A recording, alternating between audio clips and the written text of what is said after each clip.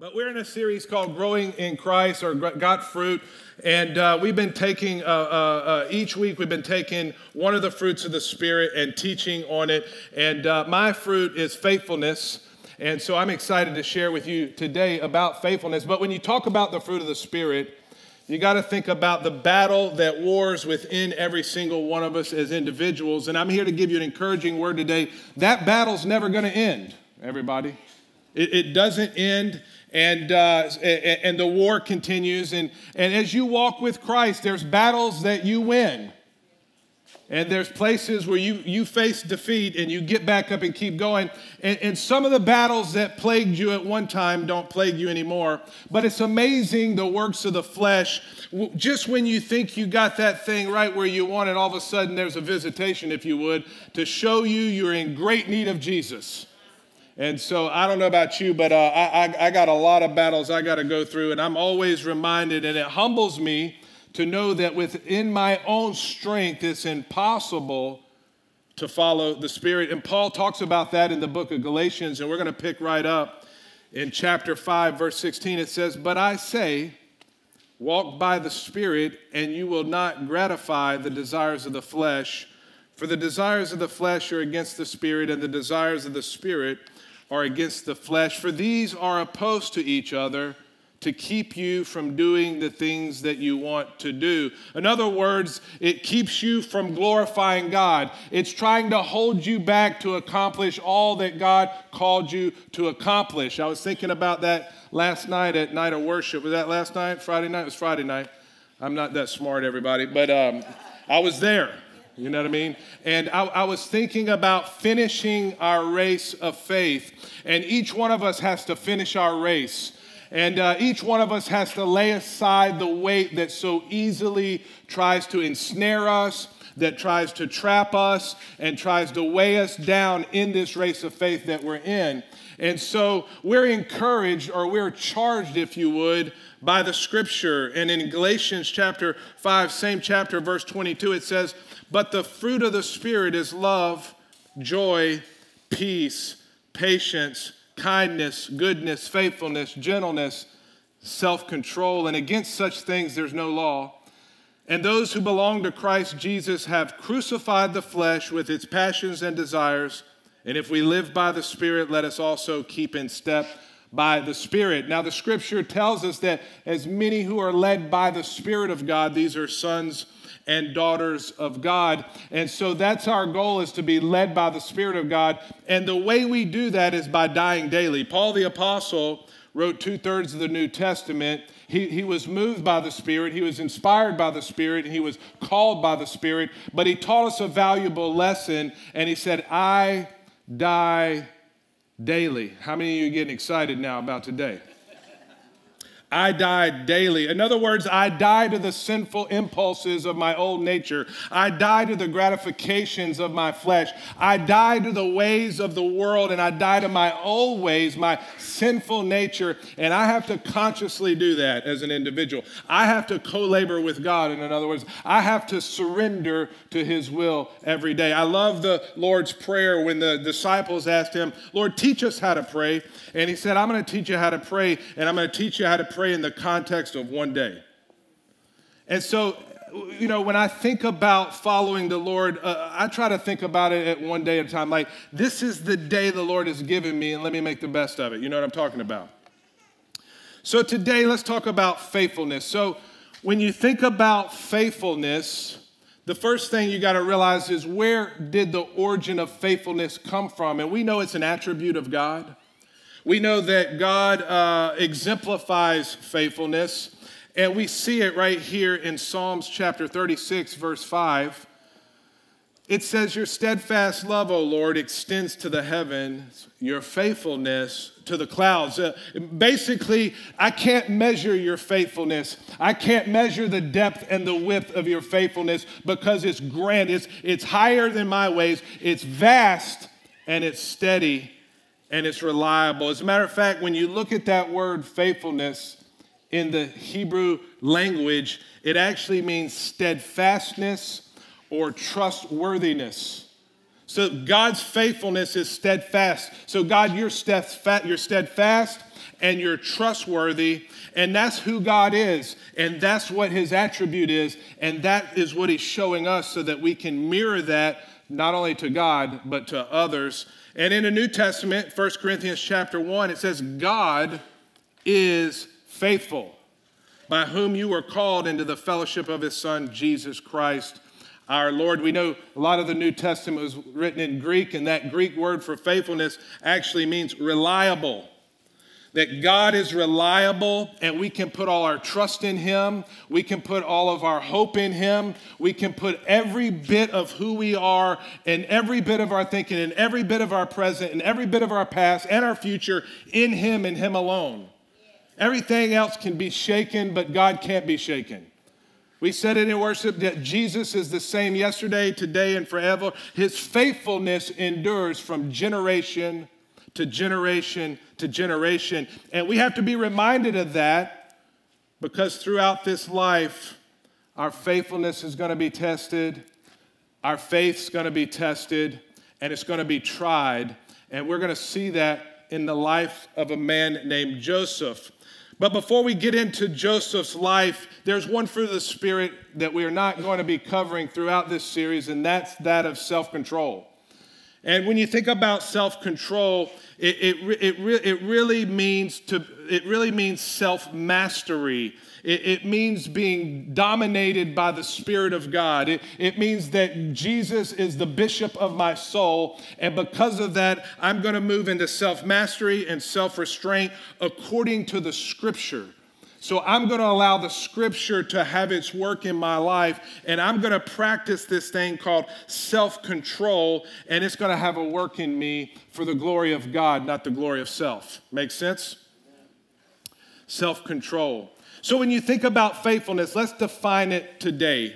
Faithfulness is the quality of being faithful, trustworthy, and reliable to God.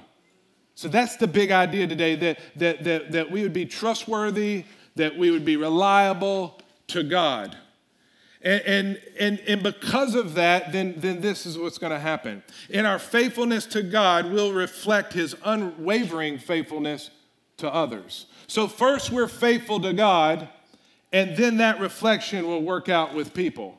And so we can't get the cart before the horse. We've got to understand this thing called faithfulness and how it wants to work in our life. And I couldn't think of a better character in the Bible than a guy by the name of Joseph. Now, Joseph was a guy in the Old Testament. And believe it or not, his great-grandfather was a guy by the name of Abraham. And Abraham is known as the father of faith. And Abraham, he had a son, and his son was Isaac. And then Isaac had a son, and his son was Jacob. And then Jacob was the father of Joseph. So Joseph was raised underneath the covenant that God made with Abraham that declared his faithfulness. And Joseph's going to find out how much that's really going to be tested. But before we get into that, I want to read to you the word of the Lord to his great-grandfather before we get into his life. And it's found in Genesis. It's not on the screen, so just listen with me. God told Abraham, I will surely bless you, and I will surely multiply your offspring as the stars of the heaven and as the sand that is on the seashore. And your offspring shall possess the gate of his enemies, and in your offspring shall all the nations of the earth be blessed, because you have obeyed my voice. Now, out of the lineage of Abraham came Jesus. And so here's Joseph right down in that line, and we're going to pick up in his story, and I'm going to believe that God's going to speak to every single one of us. Let's pray. God, we thank you for your word. God, we're praying that you would highlight your word for us today, God, as we disclose the life of Joseph, God, and his faithfulness to you, but God, your faithfulness to him. In Jesus' name, amen. So Joseph, Joseph had a lot of things that he went through in his lifetime that we read about in the Old Testament. And there's many different things that try to come against his faithfulness to God, his reliability to God, and his trustworthiness to God to take him out, to cause him to quit the race, if you would, and say, I don't believe God. I don't think his promise is true. I don't think that promise he gave to my great-grandfather is actually real. It's not working. And the first thing that Joseph is tested in is that in opposition. And he had to show faithfulness in opposition. See, Joseph had a dream as a young guy. And the dream basically that God gave him was telling Joseph that, you know, you're going to be greater than your brothers. He had some brothers, and you're going to be greater than your father, and God's going to do a great work in you. And Joseph started telling everybody about his dream, and not everybody was so excited about that. You know, a lot of times when God does something in your life, not everybody's excited about that. You know what I'm talking about? I mean, it's just the way it is, but it's not about what people are excited about. It's what Jesus is excited about.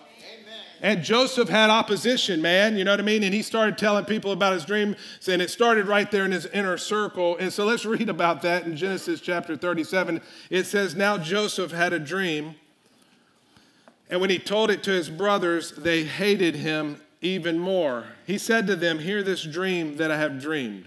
Behold, we were binding sheaves in the field, and behold, my sheaf arose and stood upright, and behold, your sheaves gathered around it and bowed down to my sheaf. Now, I don't think they were too excited about that, you know what I mean?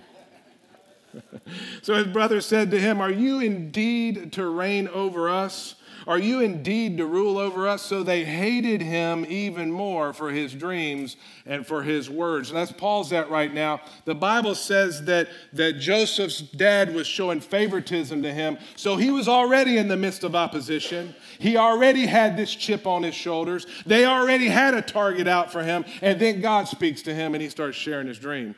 So the cards were against this guy right off the bat. Verse 9, he dreamed another dream. And he told it to his brothers and said, behold, I've dreamed another dream. The sun, the moon, and the 11 stars were bowing down to me. But when he told it to his father and to his brothers, his father rebuked him and said, what is this dream that you have dreamed?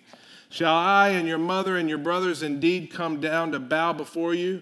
And his brothers were jealous of him, but his father kept the saying in mind. Now, I don't know if Joseph knew his father kept the saying in mind. Another translation says that his father held that word dear to his heart. I just know that Joseph had a dream that God was faithful to reveal his plan to him, and Joseph was faithful to begin to tell about his plan. In the midst of opposition, he was tested from the get-go, and he was rebuked by his inner circle.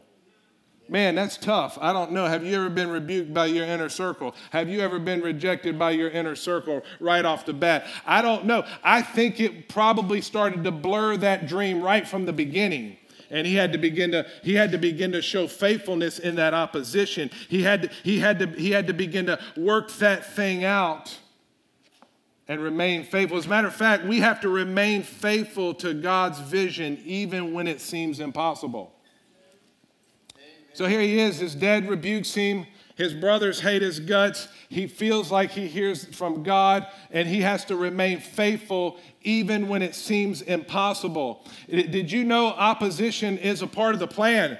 I mean, Jesus said it this way, through many trials and tribulations, one enters into the kingdom of heaven. And so it's something we can't escape.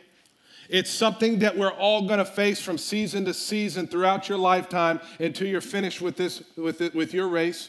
And we have to be aware of that, because a lot of times when opposition comes into our life, our faith is tested and we begin to question the reality of God. We begin to test, is the word really true? Or you begin saying, God, have you cursed me? And you say, man, does that happen? It happens all the time in the minds of men and women. When opposition comes and they find themselves in a tight spot, all of a sudden everything is tested. Everything they believe, everything that they confessed, every worship song that they sang, all of a sudden, when it really, really hurts, they say, God, what's going on? Are you really real? And that's what happens to us. And it's part of the plan, because the Bible says to consider it joy when you face trials of many kinds, knowing that the testing of your faith produces perseverance. Now, God didn't send the trial, but God will use the trial. And he's sovereign. He does what he wants, when he wants, how he wants. I can't speak to that. But God is sovereign above all things, and he'll use the trial to produce perseverance in your life. The perseverance of the saint, the steadfastness of your faithfulness to God in the midst of opposition is a form of being conformed into the image of Jesus. And it's in those moments that we have a choice to make. It's in those moments of opposition that we have a conscious choice to make that says, God, I trust you no matter what, even when it seems impossible. Hebrews says it this way: now faith is the assurance of things hoped for, the conviction of things not yet seen. Now, I know Joseph had not seen his dream come to pass. He had a glimpse of it, and he was rebuked about 3 times. He had pressure on him. And all of a sudden, Joseph's brothers, because of this dream, their jealousy began to be enraged on the inside of them. They begin to hate him because of his dream. They begin to hate him because what they thought God was doing in his life. They begin to just literally say, I'm going to kill this guy. Look, his brothers begin to plot to murder their youngest brother named Joseph. Now that's, opposition's one thing, but murder's another thing. And they begin to plot, and their jealousy begin to be fueled. Did you know that jealousy will grow? And it produces a murderous spirit, right? It produces I'm going to annihilate this person. And it happens to us. It happens in the church. Come on. It happens in your families. It happens on the job. And that's what was happening to his brothers. And they began to plot to kill him, and they betrayed him. If faithfulness in opposition wasn't enough, Joseph had to remain faithful in the midst of betrayal. Faithfulness in betrayal. Let's look at the story right here in Genesis. It says, then Judah said to his brothers, what profit is it that we kill our brother and conceal his blood? Now, Judah had a little bit of sense about him. His brothers said, we're going to kill him. Judah said, nah, let's just not kill him. Come on, guys. We don't want to kill him. Let's just throw him in a pit. Let's sell him out into slavery, and then we'll be done with this dude, right? What profit is if we kill our brother and conceal his blood? Come, let us sell him to the Ishmaelites, and let not our hand be upon him, for he is our brother, our own flesh. And his brothers listened to him, thank God. And then the Midianites traders passed by, and they drew Joseph up, lifted him out of the pit, and sold him to the Ishmaelites for 20 shekels of silver. They took Joseph to Egypt. Man, that dream's really working good, huh? It's warming up. That dream's warming up in the microwave. You know what I'm talking about? That dream, I would say, my father rebuked me. My brothers wanted to kill me. Now I was in a pit, and they sold me for 20 shekels of silver. And now I'm going down to Egypt, the enemies of God. I'm a Hebrew kid called by God. I've got a dream, and I'm going to the land of the enemies in cuffs, basically. Man. But God's faithfulness is at work, because he uses that betrayal to continue to fulfill his plans. You know that song that we sing sometimes? Even when I don't see him, he's working. That's what we have to believe. Even when I don't see him, he's working. Even when I don't understand, he's working. Even if I'm unfaithful, he remains faithful. And his word is true, and it won't return void, no matter what's going on in between the ears. You know what I mean? Joseph had to maintain his trust in God's faithfulness, even in the face of injustice, even in the face of betrayal. He was being tested, man. The faith in him was being tested. It was being tested in his life. And we have to understand our faith is going to be tested. And there's going to be times when I was betrayed and going to be betrayed. Some of you in here have faced betrayal, and it hurts. Some of you are living with past betrayal right now, and you're carrying it with you everywhere you go, and it's like a cancer to your soul that's rotting you away. Yes, Lord. That's where we have to say this. We have to say that God's faithfulness can guide us toward his greater purpose, even in the darkest betrayals. Even in the darkest betrayals, we have to trust God. We have to allow God to work through the circumstances in our life for spiritual growth. Romans says it this way, and we know that for those who love God, all things work together for good, for those who are called according to his purpose. The things that work to good is when we yield in the midst of betrayal, in the midst of opposition, and we're conformed into the image of Jesus. That's a good thing. The Bible says that he's coming back for a church without spot or wrinkle, and we're the bride of Christ. And in these mile markers in our lifetime, they're like forks in the road. I look at every one of these instances in the life of Joseph like forks in the road, and over and over again throughout our seasons, we're going to come across these forks in the road, and we have a choice. We have a choice to make to say that all things work together for the good when I yield myself to Jesus. And when I say your plans are better than my plans, and when I say I submit to you no matter what, God, it doesn't matter what they did to me. It doesn't matter what's happening to me. I'm going to stand faithful because you're faithful. And then because of that, all things are going to work together for the good. And here's those things. I'm going to be conformed into your image and in your likeness. Amen. I'm going to be like Jesus. I know, come on, let's give it up for Jesus. We're going to be like Jesus. Now, I know a lot of us say all things work together for the good. I'm going to make some more money because of it. I'm going to get that promotion. You know what I mean? This good thing's going to happen to me. No. I'm going to be conformed to the image of Jesus, and that's the only thing that matters. And I have to remind myself of that unless I move into the ways of the world. The psalmist said it this way. He said, Lord, you're my shepherd, and I shall not want. You satisfy me and nothing else satisfies. This life is but a vapor, and I don't put my hope in this lifetime. I put my hope in your word. And in this lifetime, because of your faithfulness to me and because of my faithfulness to you, all things are going to work together for the good, for those who love God, called according to his purposes. And I'm going to be like Jesus. I'm going to be conformed to the image of Jesus, and I'm going to die for Jesus. Come on, everybody. And that's the gospel. Yeah, that's the gospel. But that takes the Spirit of God. That's not something we're anxious about all the time. It takes the Spirit of God to do this in our life. I was reading in the Old Testament last week, and the children of God were in Babylonian captivity. They were captives. They were exiled, and they were coming out of exile. They were coming out of captivity from the Babylonian Empire. And they were charged to rebuild the temple of God. And that was the word of the Lord. Go rebuild the temple. And there was so much pressure. And there was so much opposition to rebuild the temple. And one of the leaders in charge of rebuilding the temple was a guy by the name of Zerubbabel. Pretty cool name. A guy by the name of Zerubbabel, and Zerubbabel was under immense pressure to carry out the word of the Lord, and he was working in his own strength, and he was trying with everything he had, and he was falling short. He was not really conquering the task, and the Lord decided to send a prophet by the name of Zechariah to Zerubbabel, and the word of the Lord came to Zerubbabel from Zechariah, and it said that it's not by power or by might, but it's by my Spirit, says the Lord. And so it's the Spirit of God that produces the fruit of his Spirit in us. It's the Spirit of God that causes us to be able to accomplish his will. There's nothing I can do in my self-power to do it.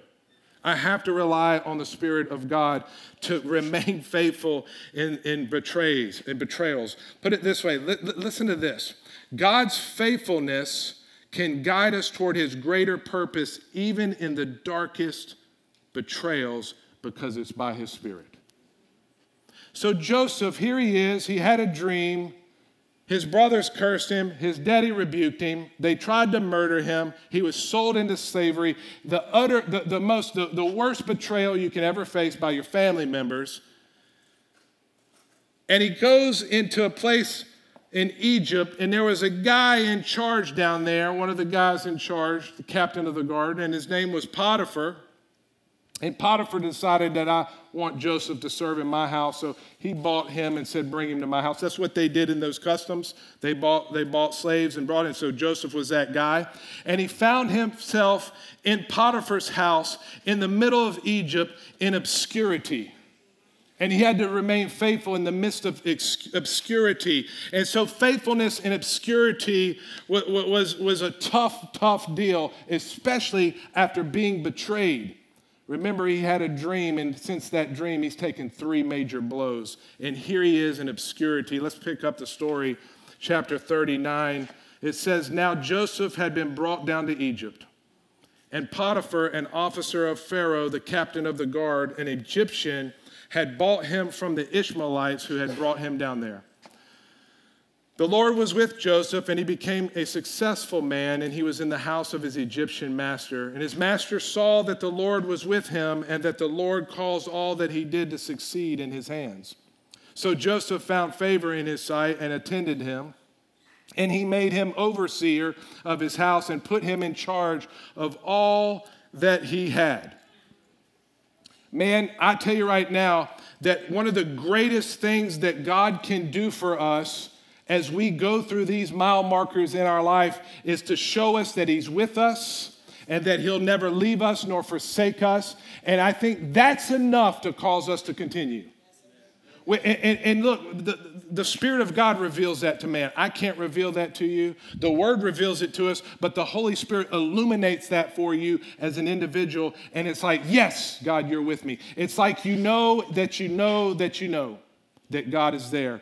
I remember back many, many years ago when I gave my life to Christ, I was searching for God, and I found myself out on the oil field, and nobody knew where I was. There wasn't anybody on the earth that knew where I was except my father.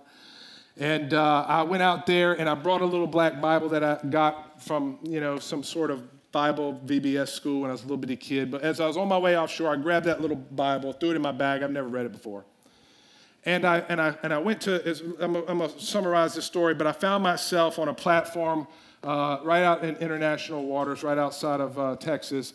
And I opened up the kitchen door. I flew in a chopper. I opened up the kitchen door, jumped out of the chopper, opened up the kitchen door, and there's a little short cage in there. And he said, "You brought your little black Bible with you." And I said, "Man, this guy's strange. He's weird." But I knew I had that little black Bible in the bag. And so that night or that morning, I worked a graveyard shift. I opened up the Bible, and when I opened it up, I read in the book of Psalms. And what I read right there, the Holy Spirit illuminated, and God spoke to me 3 things. He said, "You're going to live and not die. I know where you are, and I got a plan for your life." And only the Spirit of God can do those things. And only the Spirit of God can do that in your life. Only the Spirit of God can reveal to you that he's with you, that he'll never leave you and forsake you according to the Scripture. And when that happens, everybody, it produces faith. It does something in your life supernaturally. And we need that on this journey. I don't know about you, I need that. Even in the seasons of obscurity and insignificance, our faithfulness to God can lead to unexpected promotions. And that's what happened to Joseph. Joseph wasn't looking for a promotion. Joseph was fighting the good fight of faith, but God saw it fit that he revealed to Potiphar that the Lord was with him and elevated Joseph to a place of power in Potiphar's house, even in obscurity, where nobody knew his name, nobody knew where he came from, nobody knew that he was a social media influencer, you know what I'm talking about? He didn't post this and post that, you know what I'm talking about? Look at me here and look at me there and look what the Lord's doing. You know what I'm talking about? He wasn't touting with his mouth. He was silent servant. He was a silent servant. How many silent servants we have in here? Our culture is a loud culture. God's looking for silent servants. Think about that. Joseph was a silent servant. He didn't have to tout anything. He was working this thing out with God, and God saw fit to do something in his life. I think about our life wherever you're at, day in and day out, at your jobs, at your neighborhoods, whatever you do every day. Colossians chapter 3 says this: "Whatever you do, work heartily as for the Lord and not men, knowing that from the Lord you will receive the inheritance as your reward." You are serving the Lord Christ. That's something I got to remember every day, that I'm serving Christ. I'm not serving myself. I'm not serving another man. Now we have jobs and I'm ultimately serving the Lord Christ. And I believe this is what was going on in Joseph's life. Amen. So here he is in the house of Potiphar in a place of obscurity. He was opposed. He was betrayed. And now he's in obscurity. And then in this place, all of a sudden, temptation starts to come to Joseph's life. You know, after 3 or 4 major blows, you start to get a little tired. You start to get a little tired. You start to get a little weighed down. You know what I mean? When the things start getting tough in life and it just keeps coming in waves. You know what I mean? It keeps coming in waves and you're struggling. Maybe you have relational conflict. Maybe you have financial conflict. Maybe you messed up and you're trying to get back. Maybe you have oppositions of all kinds. Maybe you're in the midst of a trial. Maybe you're sick in your body. I don't know, but it's a place where you're tired. Yeah. And I think Joseph, it doesn't talk about if he's tired, but he was a man. He's just a human. So these are some major blows, and I think he was tired. And he was in Potiphar's house, and Potiphar had a wife in that house. Now, this is me paraphrasing. This is not in the scripture, but I might say that Potiphar's wife was real good looking. Now, if you're married here today, just look over to your spouse and say, baby, you're better looking than Potiphar's wife. I know you are. No comparison. I think Potiphar's wife was a supermodel in today's terms. Seriously, I think she was a good-looking woman. Now, I'm not going to talk much more about that. I think she was a good-looking woman, and Joseph began to encounter this woman. And I was reminded even in this teaching that sin is crouching at your door. The Bible says that sin crouches at your door. And it kind of gives an illustration of let's just call it like how many of you have cats in here? Anybody cat people? I don't have a couple cat people. How many have got dogs? Dogs are the same way, and especially in South Mississippi, and especially in today's culture. All dogs and animals live in houses now, most of them. Unless you go to my dad's house, they ain't coming in. And boy, as soon as you open that door, they coming inside. If you just give them a little bit of crack in the door, they're coming inside. And so sin's crouching at the door of Joseph. He's tired. He's in a place way down in Egypt. He gets a promotion. He's elevated in the house of Potiphar. And all of a sudden, this thing comes to take him out. And it comes in the image of Potiphar's wife. Let's look at this. Genesis chapter 39. And after a time, his master's wife cast her eyes on Joseph, and she said, lie with me. But he refused and said to his master's wife, behold, because of me, my master has no concern about anything in the house. He has put everything that he has in my charge. He's not greater in this house than I am, nor has he kept back anything from me except you, because you're his wife. How then can I do this great wickedness and sin? Here it is, against God. He didn't even put her husband. He said against God. He elevated God over her husband. How can I do this great wickedness against God? And as she spoke to Joseph, when he said that, I think she just batted her eyes. And she didn't even acknowledge that statement because verse 10 says, and she spoke to Joseph day after day. He would not listen to her to lie beside her and to be with her. Day after day. She put a drip campaign on him, everybody. You know what I'm talking about? You know what a drip campaign is? You ever sign up for one of those things on a website and you put your email address in there? And then every other hour, you getting that email, buy this, come do this every day. Every day you wake up in the morning, here I am. All of a sudden you go to Facebook, here I am. You know what I'm talking about? Drip campaign. She had a drip campaign on him, everybody. He didn't have social media. Some of you women have got a drip campaign going on in your life from a man you need to shut off. Uh-oh. Some of you men, you got somebody throwing a drip campaign on you. This is what happened to Joseph. He was tired. She was a supermodel, and she was on him like white on rice. Picture it with me. I like to really I like imagery in the Bible. I don't know about you. She's on him like white on rice. He's tired. He don't know about the dream anymore. All of a sudden, he's in a place of power. That place of power could have got to his head. He's in obscurity. He ain't around his fathers. He ain't around the Hebrews anymore. He's right down in Egypt, right down in Potiphar's house, and she got a drip campaign on him. Day after day, night after night, she's on him. And that's what happens to us. Temptation will come. when we're tired, it'll be on you like white on rice, and it'll just work you over. It'll just start working you over in waves. It'll start showing you different angles, and it promises everything. It promises everything. It promises to satisfy. It promises to lure your flesh and satisfy you. And as soon as you bite into that thing, it's nothing but shame and pain. Isn't that what happened to Adam and Eve in the garden? Shame and pain. Immediately. That's the trap. And here he was, just like any other man, just like any other woman. Here he is. He's taken 4 major blows.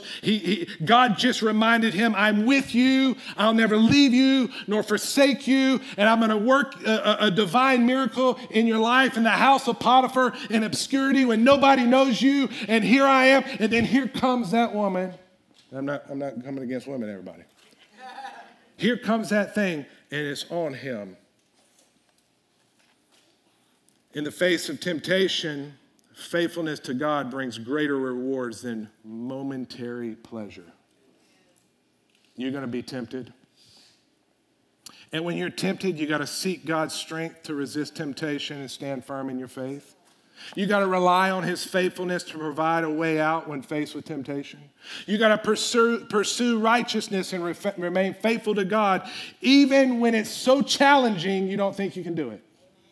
1 Corinthians says this, no temptation has overtaken you that is not common to man. God is faithful, and he will not let you be tempted beyond your ability. But with the temptation, he will also provide a way of escape so that you can endure it. I think a lot of us have an endurance problem. You know what I mean? Endurance. Faithfulness.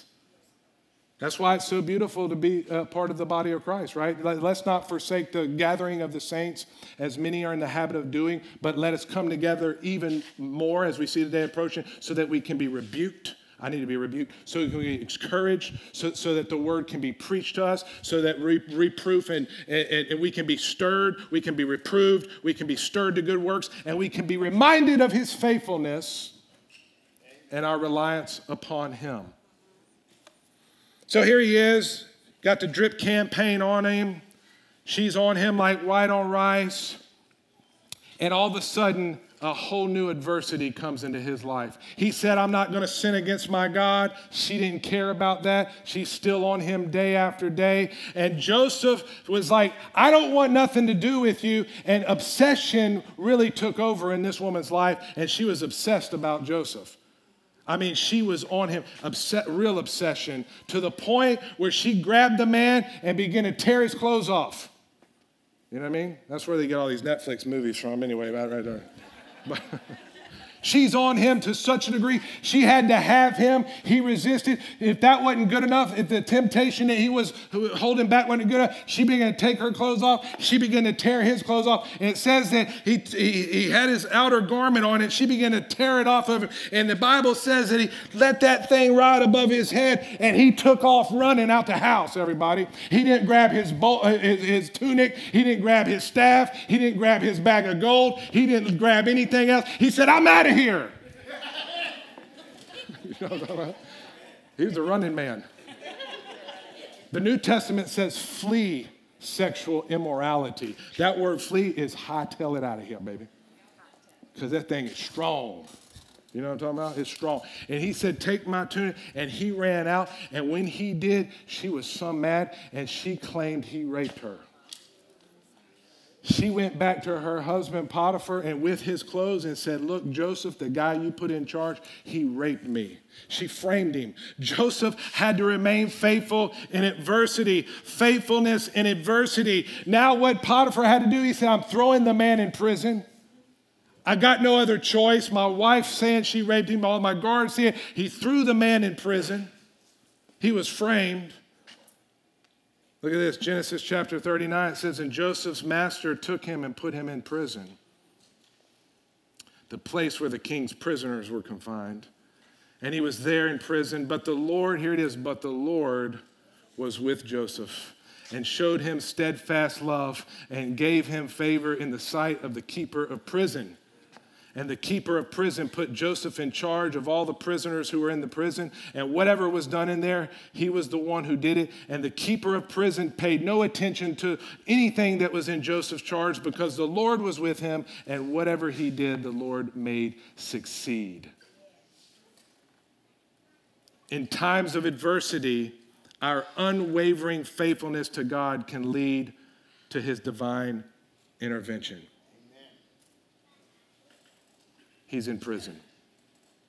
2 Corinthians says it this way: we are afflicted in every way, but not crushed, perplexed, but not driven to despair, persecuted, but not forsaken, struck down, but not destroyed.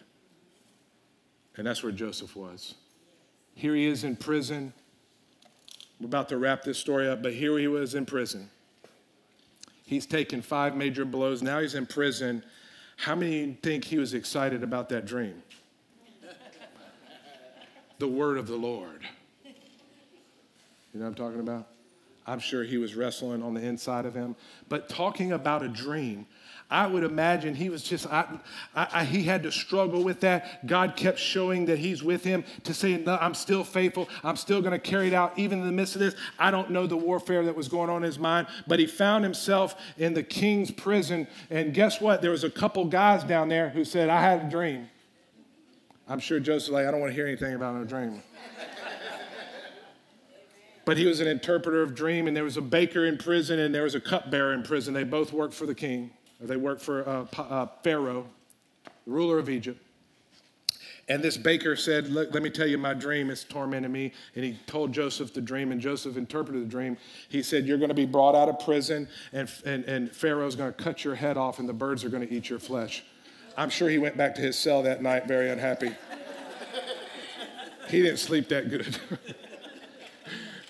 But then the cupbearer said, I've got a dream. And he said, tell me the dream. And Joseph said, God's the interpreter of dreams. He told him the dream. He said, you're going to come out of prison, and you're going to be restored to your place with Potiphar as a cupbearer.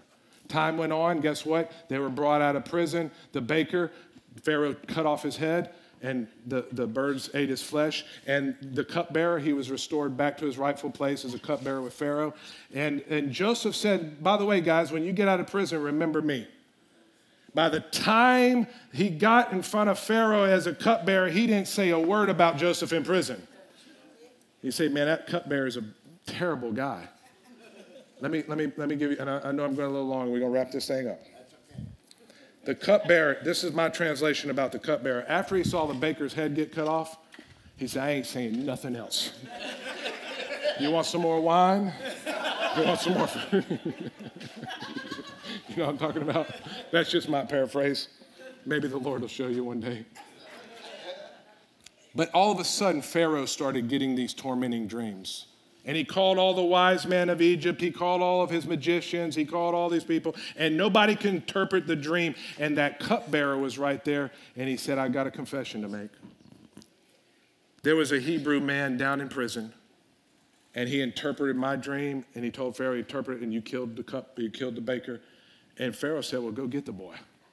So they shaved Joseph, they got him cleaned up, and they brought him before Pharaoh, and Joseph interpreted the dream for Pharaoh. And he basically told Pharaoh there's going to be 7 years of plenty, and then there's going to be 7 years of famine, according to your dream. And he said, if you do the things right in plenty and appoint somebody above all this, you're going to be taken care of.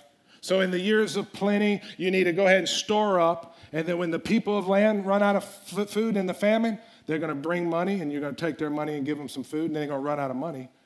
And then they're going to bring their land for food, and you're going to take their land and for some food. And then when they run out of land, they're going to say, take us as slaves. We're starving to death. And Pharaoh said, that's a pretty good plan, boy. He said, matter of fact, you're going to run that plan. I don't see anybody better than you. He wasn't asking for it. He just gave him a strategy. And Pharaoh said, how about you be second in command in all of Egypt? Here he was, Joseph, second in command in all of Egypt. And he said, you're going to ride in the second chariot. And when Joseph rides by, he gave Joseph an Egyptian name. But he said, when Joseph rides by, everybody's going to bow his knee. You know who I started thinking about? Potiphar's wife.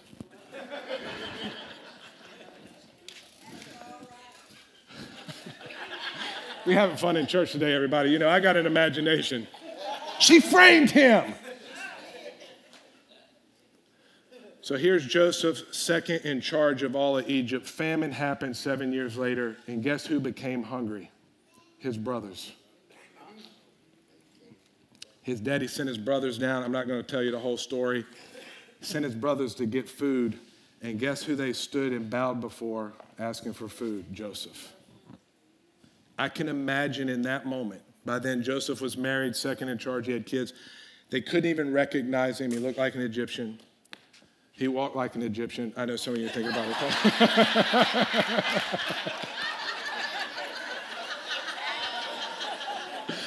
I'm sorry, I had to do that. I didn't do that last week, but here they are in this moment, and Joseph had a choice to make. I can kill him now, but I can imagine by the power of God, all of a sudden that dream started elevating his life. Your brother's going to bow, your sheaves are going to be hard. And I believe something happened to him when he saw the fulfillment of God's faithfulness. He said, I'm going to remain faithful in reconciliation. I'm not going to kill my brothers. Genesis says this, so Joseph said to his brothers, come near to me. And they came near, and he said, I'm your brother Joseph, whom you sold into Egypt. And now do not be distressed or angry with yourselves because you sold me here, for God sent me before you to preserve life.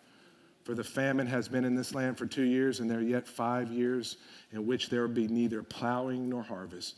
And God sent me before you to preserve for you a remnant on earth and keep alive for you many survivors. So it was not you who sent me here, but God and his faithfulness. And he made me father to Pharaoh and Lord of all his house and the ruler of all of Egypt. And they bowed down and said, Joseph wept. And I imagine his brothers remembered the dream, but greater than that, they remembered God's faithfulness, because it wasn't about Joseph and it wasn't about his brothers. It was about the covenant he made with his great-grandfather Abraham, who said, I'm going to bless you and your descendants shall be like the sand of the seashore, and my word will prevail. And I'm going to have a remnant of people who will worship me. And out of that remnant will come Jesus the Savior. Come on, everybody. Bow. Bow your heads with me just for a moment. Lord, you're faithful. Your faithfulness reaches to the heavens, all the way down to the earth, God. And we want to be faithful. You're surrendering to the Lord right now. His presence is here. Doesn't matter what you've done. I'm surrendering to you right now. I'm surrendering to your faithfulness, Lord. And I'm going to remain faithful. The faithfulness is seen in Jesus Christ, your Lord. And some of you right now are surrendering for the first time to Jesus. You're giving your life to him. You know, in this story, we're really not Joseph. We're the brothers in a place of famine. A lot of scholars look at Joseph as a type and a shadow of Christ. And we're like the brothers that comes before Joseph. We're famished because of sin. And Jesus, he's the Redeemer. He's the great high priest. We have nothing to give him but our lives. And so we surrender to that right now, Lord. In Jesus' name. While every head's bowed and every eye's closed, the opposite of faithfulness in our life is unfaithfulness. And hearing about the story of Joseph, just think about what would have happened if he would have remained unfaithful. Unfulfilled dreams. You missed the opportunity to fulfill his purpose and God's plan for him. Broken relationships, bitterness, resentment, brokenness would have plagued him. Compromised character. There would have been moral compromise. There would have been missed opportunities, and it'd be continued brokenness. Thank God for Jesus. 2 Timothy says, if we're faithless, he remains faithful, for he cannot deny himself. And so, Lord, that's our declaration today, that we'll remain faithful through every opposition, through every adversity, through every betrayal, through every temptation, in obscurity, in that place, God. In Jesus' name, amen and amen.